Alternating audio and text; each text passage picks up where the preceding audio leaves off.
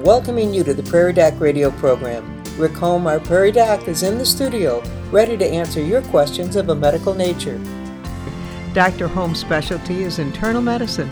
He's worked with the Avera Medical Group Brookings and has served as a clinical professor at the University of South Dakota Sanford School of Medicine.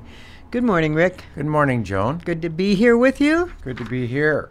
Good to be anywhere, right? Good to be here. We spoke before the program, and you were saying that you hope to discuss problems related to the heart. Now, not Dear Abby problems, but you're right. medical problems related to the heart. Well, we'll take Dear Abby problems. Yeah, we could handle. We answer most any question in here, don't we? When we list the main causes of death, where does heart disease fit? Do you know? It is number one, no question about it, and the number one reason it is number one is because when people die and you don't know why they die in the end of their lives, what do you think the doctor puts down on the death certificate? Heart stopped. Oh, so that's the number one cause. It's probably an inappropriate so maybe percentage it isn't when the you one see it. I filled out enough death certificates to tell you that heart stopped works. Heart, if you put advanced senescence, which means you're old, you're really old, everything's quitting. I have no idea why you're dying. You're just dying because you're, 105. They don't take it. The state health department. The state needs an answer. No, just give me one answer. I want to have one cause of death. You can have because behind it, but you need to have the primary cause of death, and the answer was heart stopped. Oh, and no then they end up, there. The Heart Association has, we are the cause of 80% of people's deaths, and you've got to donate to us. And the answer is no. Not, heart disease. Most people live to be 80 to 90, and they die from various causes. Advanced the senescence. Right. Many things are shutting down. They the shut body down. only lasts so long. Right. And so the long and the short of that is to say that there is a lot of heart disease. There is a lot of heart disease. But it isn't as much as the statistics would have you believe. Okay. Well, I let you off with an interesting question then. I thought it was just a simple answer, heart, but I was wrong. It's a lot less than it used to be. Oh, well, that's good. It used to be that 40-year-old men were dropping like flies, and they would be doing sudden deaths, and that stopped. And the epidemiology of it all is not really clear. We still have it happening, but it is not nearly as much as it used to be. Oh, that's good to know. Well, I know that you want to talk about heart disease today, even if it may not be the number one cause of death, because it is a problem in this country, it is. And people do suffer from different heart problems. We would like to address that. We are going to take our first break. We already had a question come in that had nothing to do with heart disease, so we'll try to take care of that when we come back, and we will be back right after these words. Welcome back to Prairie Doc Radio. Joan Hogan here with Dr. Holm, and Dr. Holm is ready to answer any questions you might have. We said at the outset of the program we might discuss heart disease today, but of course we're happy to respond to any questions you might have. Right. And we had a question come in just before the program began. A woman called in would like you to explain how we donate brain stem cells. This question came up because her grandmother, who was 107 years old, had dementia and Alzheimer's, donated brain cells to Harvard. She also thought it'd be a very good idea if her grandchildren would do the same thing. So tell us about that. I have to say that I really don't know a lot about what this is all about. I mean, for one, she has dementia. Did they want to study Alzheimer's disease and dementia? Or are they interested in the fact that she lived to be 104? 107. 107. Can you believe it? That's a but long was not time. demented until 102, that type of a thing. So whatever research they're doing, they were happy to receive her brain cells, right? And I'm not certain. In fact, it's more than I'm not certain. I don't know what studies they're doing about it. I think there are some groups that are looking at advanced age and looking at the genetics of the people with advanced age and trying to determine why is it that they lived and all these other people died early. And my answer on that is that we really don't know.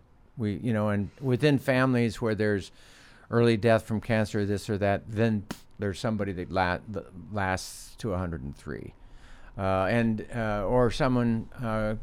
There's early deaths, heart attack deaths in 40 and 50-year-old men in their family, and this woman lives. All the women live to be 90. Why is that? I mean, what's the story? Is it a clotting deal and so on and so forth? So there's a lot of research that we could do and should do, but I don't know about that specific research at Harvard. I would ask this question: how do you get brain cells from a healthy person? And the answer is it's a biopsy. And I don't know about you, but I don't want a biopsy of my brain. That's not a biggie for me. You know, I don't know where you would go through, except maybe drill a hole in the skull and then put a needle in it. If you're on an emergency basis with high pressure of the brain, or you're having coma from one reason or another, and you want to put a needle in there, it's worth it, because the risks of the person dying, is so high. But if you're perfectly healthy, I think most of us would be reluctant to put a needle into somebody's brain. I was familiar with one program, and it was not that familiar, but know of a program where a convent of Catholic nuns in Minnesota all agreed to donate their brains after death. They waited till they died. But there was a huge research done on that. And yes. I remember some of the results. Yeah, but that was a long time ago. Part of it had to do with activity, and part of it had to do with how much they ate. I would say this, though, that genetic research is happening and a lot is being learned. And I would also say that the stem cells of the body of this 104-year-old person, you don't have to get the brain stem cells. The stem cells, meaning they are the precursor to all the cells of the body, including the brain. So if you can get the stem cells from somebody, and that's just from blood or from a bone marrow test, or actually a swab in the cheek, you can probably find the stem cells there too. So what I'm saying is it's possible that this person who wants to help with research at Harvard, if Harvard is asking for cells from the swab of her cheek, I'd do it, definitely.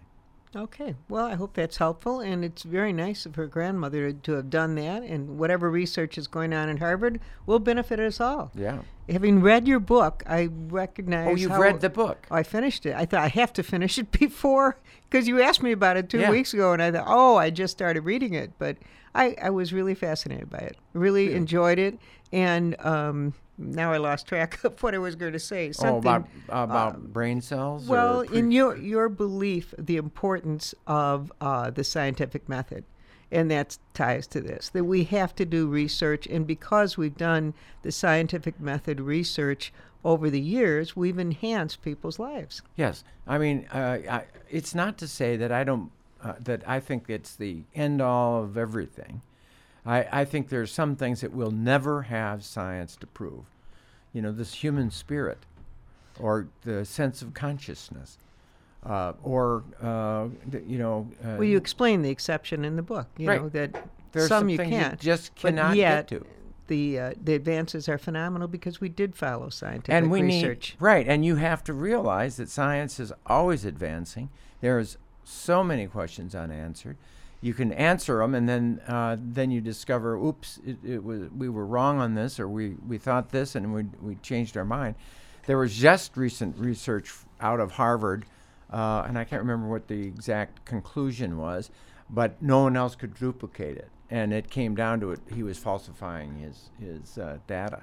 People will lie. There are bad people out there, unfortunately, and it makes, many of them question all science because many of of them go to Washington, but now I'm just kidding. No, you're serious. I thought it was interesting what the president said at on 60 Minutes this Sunday night. He said, "This is the meanest, awfulest, toughest place that you'll ever live." And I think he's right. It's the people who want power gravitate to that space, and then when you have to survive in an area where people are cutthroat, then you end up being having to be cutthroat just to survive for one thing. So just a comment about the fact that it's tough in Washington. The other point, though, what I am saying is that there's some bad people out there that will lie, and the science means to prove what is truth. Actually, if you look at the definition of science, it is efforts to try to find the truth. And that's what science is. And that's why you have it you have to have it duplicated. Everything needs to be duplicated to prove that it's correct. Well, the scientific method is important. It has advanced medicine. And speaking of advancements in medicine, there have been quite a few advancements in heart disease over the past. Yes. Oh, just in your practice years. What, have you practiced medicine now 40 years? Yes. Well, I graduated from med school in 1975. From my residency in 78. I taught 3 years at Emory in Atlanta. And then in 1981, Joni and I moved to Brookings. So I've been perking along for quite a while. I remember in like 82 or 81 and 82, where we first realized that heart attack that kills a young man in his 40s and 50s is a blood clot most of the time. And that if you inject, and the first studies were in the New England Journal, and I'd read the article that morning, and that evening somebody's having a sudden heart attack, and I called Lloyd Solberg, who I had his telephone number, or I found him or got him for some reason, and he said, "I have just been back from the Mayo Clinic, and we were injecting the clotbuster medicine directly into the arteries of the coronary arteries, and I can do that. I can do it. I'm equipped. I'm ready." I said, "I'm sending him down." And so he did it, and reversed the heart attack. And the man lived, Naim Bozaid lived another 15 years until he died from cancer. Wow. And Naim Bozaid was well loved in Brookings. I'm sure many people are very well-known thankful you man. saved his life. Well, and of course there wasn't a lot of trust prior to this in the Bozaids for medical people, and I remember it changed it. It changed it with the Bozaids family, and that's a big family. That is. There's watch out. You never say anything about the Bozaids because there is one related to you sitting right next to you. Yes. Well, it is a good I size love family. the Bozaids, and that's the truth. Yes, and good family. I have right. many connections with them, particularly after Naim's situation. I've just betrayed a trust, Right. but I think that's been well put out by dear friends of mine. Talked about Naim in that way. Well, I mentioned a few years ago about our oldest son, not the one in Brookings, but our one living in New York, had just suddenly passed out and then came to and thought he was just overworked, and he went to work, and his boss said, "No, you're going to see a heart specialist." He said, No, I'm okay. You're going to see the top heart man, and whatever. He insisted he went to see him, and it turned out our son had, I guess everyone's born with a little hole in their heart that closes up. Yeah. But some people's don't. Yep. His did not close up. Yes. And so it just, blood clot went through it and knocked him out. Yeah. Patent ductus arteriosus. And had he not gone in, and many people have that and ignore it, and then a big clot kills him.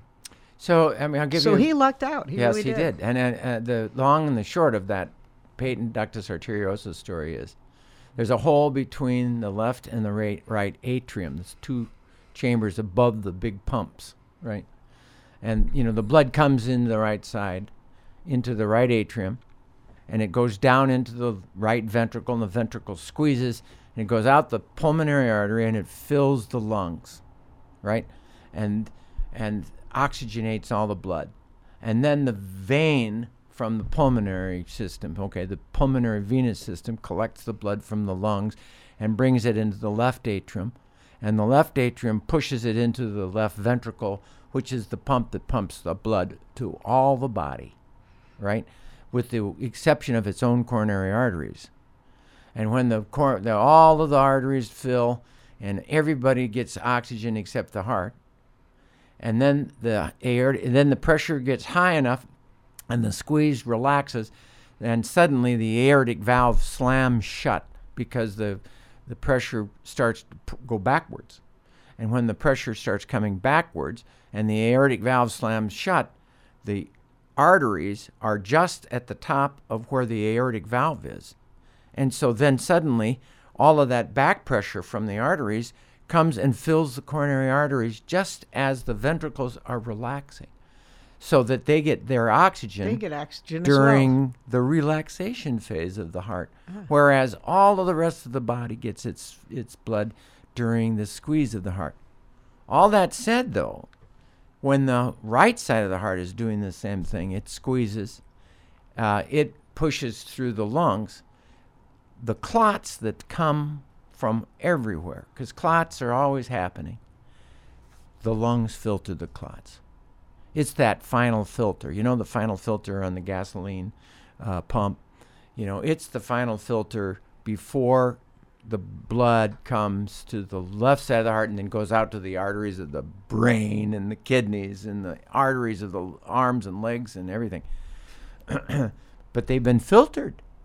All those little clots that are coming from everywhere else, are filtered by the lungs. Are filtered by the lungs. Okay. And so the lungs do a lot of things, but one of them is it also makes heparin. Now, natural, heparin is made in the lungs to dissolve the clots that it's filtering. Think about that. We haven't thought about that.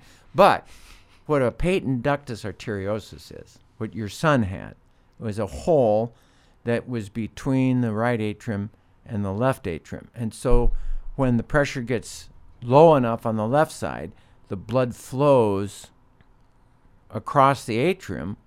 It hasn't been filtered by the lung, and it goes to the left atrium, left ventricle, brain, little stroke. And Amazing. So patent ductus arteriosus are those little things that can cause strokes because it allows blood flow from the right atrium to the left atrium unfiltered. And we needed to be filtered to clear out those clots. And that ductus arteriosus, which is patent while we were babies, is there so that when the placental blood comes into the baby, it doesn't need to go through lungs. It just flows through the ductus and into the left ventricle and is pumped out to the body. It's something that bypasses the lung system until you're born. And the moment of birth, the baby gets slapped by the doctor or by the midwife or the mother or whoever delivers that baby. The baby goes, fills the lungs. The diaphragm does this one thing, fills the lungs suddenly open, and then the body decides to close that ductus arteriosus. Isn't that an amazing thing? Most of you just got to listen to him. I got to watch him. Yeah, there were a lot of hand movements that went with this, and it really helped us to understand what was happening. It comes in, comes out. His arms were waving, but it's fascinating. It is the human body is fascinating. It just is. And I have to make one correction before I do. I said patent ductus arteriosus. The ductus arteriosus is an artery line between the aorta and the pulmonary arteries. The atrial septal defect is the hole in your son's heart. So I mislabeled it during my description, but everything else was correct. Okay. Patent ductus and the atrial septal holes are two openings that occur that close off during that first breath, normally. Normally. The kid was never that normal, though. So he was never that normal. No, he never was that normal. Bob, you had something you wanted to throw in there. Learn something every day. So I don't understand this, Dr. Holm. Okay, a woman's pregnant, carrying a baby. Yeah. The placenta carries blood from the mother to the baby. Yes. The baby's heart beats. Right. So the baby's heart, is it circulating his own blood through his body, or Yes. is it the mother's blood? Well, Well. that's a good question. Maybe both. Both, I would guess. Because the baby makes her own blood, but also is getting the mother's blood that has the mother's food, Oxygen. has mother's oxygen, has mother's food. I mean, takes away the poisons of the baby as well. I mean, in fact, the baby is basically just part of the mother's circulation. Isn't that amazing? We are truly amazing creations, aren't we? It just boggles my mind. I mean, how can you, it goes all the way down through the animal chains too. All this happens in the same miraculous way in animals, as they are born. And, this miracle of life. It is a miracle. It is a miracle. There's no two ways What were you about going it. to say, Bob? RH factor. So does that where the problem comes in then when the mother's blood interacts with the baby's blood because they're not compatible? Correct. Wow. See? It's Well, amazing. I'm going to go home now. I don't need to learn anymore. I've learned enough. Learned enough. I've learned all I Done. can for one day. All right, If we're going it- to take if- a break, but I if- promise you if- we will come back. Welcome back to Prairie Doc Radio. Happy to have you listening. We just had a wonderful treatise on the heart and how our blood functions and how our body functions. Fascinating. It is fascinating. And if you look at congenital heart disease, it's just a mess up of how that was supposed to do the flip over. It just amazes to me how the baby's heart, for the vast majority of the time, it works. It works every time. I mean, it works. Yeah. Just amazing. Yes, tiny little deal, and they can see when the baby's heart starts beating the first time. Just the whole story of why is that baby doing this in that mama's uterus, and how can that happen? And the bringing together of two particular genetic histories, and making a new one within that womb. So we can go on and on. We could. I'm sorry. I would say this though, and Bob said it in the break. The more you learn about the body and the complexity of the system and how it works and so on and so forth, I can't think that there isn't design to it. And I'm a Darwinian. I mean, to the base, but I am also a believer in intelligent design. I just cannot not feel that way. The more I've studied, the more I'm amazed at the beauty of the engineer.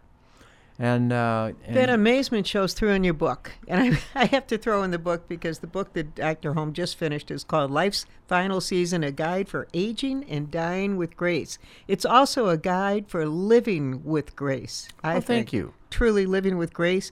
Dr. Holm is going to be at the Brookings Health System on October 25th in the afternoon signing books. Right, a week from tomorrow afternoon from 3 to 5. 3 to 5, okay. And now at their gift shop. Their gift shop. I went over last week because I thought I was going to tell people about this, but I hadn't been to the gift shop. Oh my goodness, they did a great job. And I love the front of the building. I toured the back, or whatever is, I don't know, is the back, the front, the back at this point. But I toured when it was first done before they admitted patients. Fantastic. But I had not toured what had been the front and came in that way. It's a beautiful entry to the hospital. Beautiful now. Just entry, gorgeous. isn't But it? that gift store is something else. Check it out. You might find some Christmas gifts or holiday gifts before the holiday is really with us. Yes. It's October 25th and 26th. Tomorrow night you will not have a television show because I believe we have high school football or something on. Right. So you won't be on tomorrow night. But But we'll be making a show tomorrow night. well, you do. And it will people be a- don't realize you need those students on campus Yes, to you do these and, shows. And when they're there, you Wh- take advantage So of it. if they're going to be gone over Christmas break, you tape a few shows now so you Yes. can run them during that time because the Right. kids aren't there. They run the cameras. They just do a lot of work. They Well, really and do. we've made 4 shows when we were in Rapid City. That was interesting, and they were great shows. I was really pleased.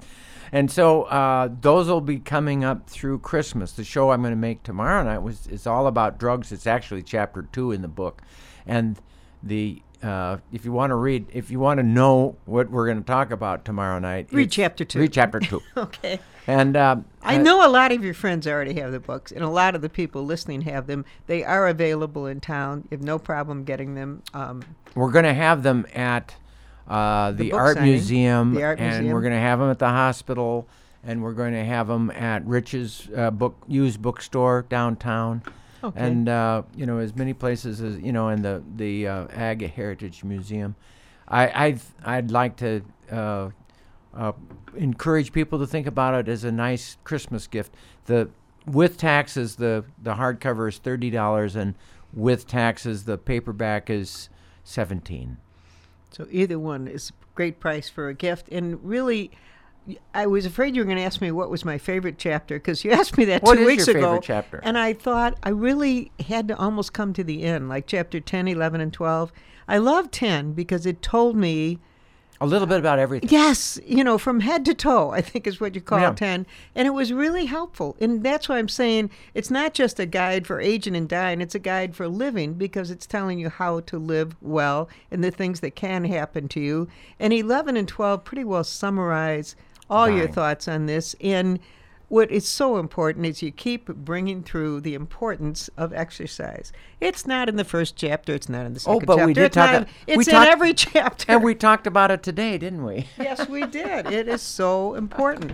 Now, someone just called in and said, could you name the book? I'm going to name it again. Okay. Okay, the name of the book it's by Dr. Richard P. Holm, Life's Final Season, #, A Guide for Aging and Dying with Grace. Yeah, a happy little name. Yes.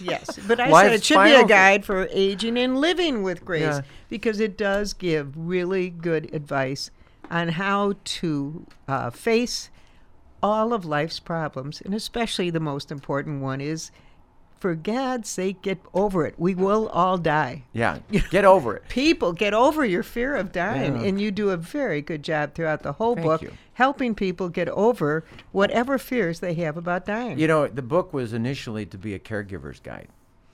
And it was going. I really messed with the caregiver's guide to aging and dying with grace, but it isn't just for caregivers. It's for anybody who's actually going through it. Did you catch the caregiver feel to it? I mean, did you sense that it was? Yes, it was helpful. And I'm thinking, I have a sister who is a caregiver right now, this for the second time. Her Oof. first husband died when he was 60. She was wonderful to him for 2 years when he was going through this. She remarried 5 years later, and her husband now is facing dementia. And she is one remarkable woman, taking care of both men. She's done a great job, but this book is being sent to her because I think it will just enhance what she's done and reinforce what she needs to do to take care of herself. That's Yeah. important. Well, and that's kind of what it says. Plus, it says, don't do it if it's If not you working can't be for a you. caregiver, don't. Uh-huh. Find more help. Yeah. And that's really important too. We can't find more time, Rick. The clock has run out. We're on running us, out of time. But we do hope you've enjoyed this program. And we'll listen again for Prairie Doc, brought to you by the Avera Medical Group Brookings. Be sure to follow the Prairie Doc on Facebook and YouTube for free and easy access to the entire Prairie Doc library. As always, you can hear and see more from Dr. Holm online at prairiedoc.org. Thanks, Rick. It's good doing the show with you, and I won't be here next week. Okay. I'll be here the week after that. We'll have Laura or Laura Joni. will be here, right, All right. with you. So I look forward to that, and I have to. And did you like the poem in the end? I did. And so that's the hardest part for me. And thank you all, and stay healthy out there, people. Thank you, Joan. Thank you, Bob.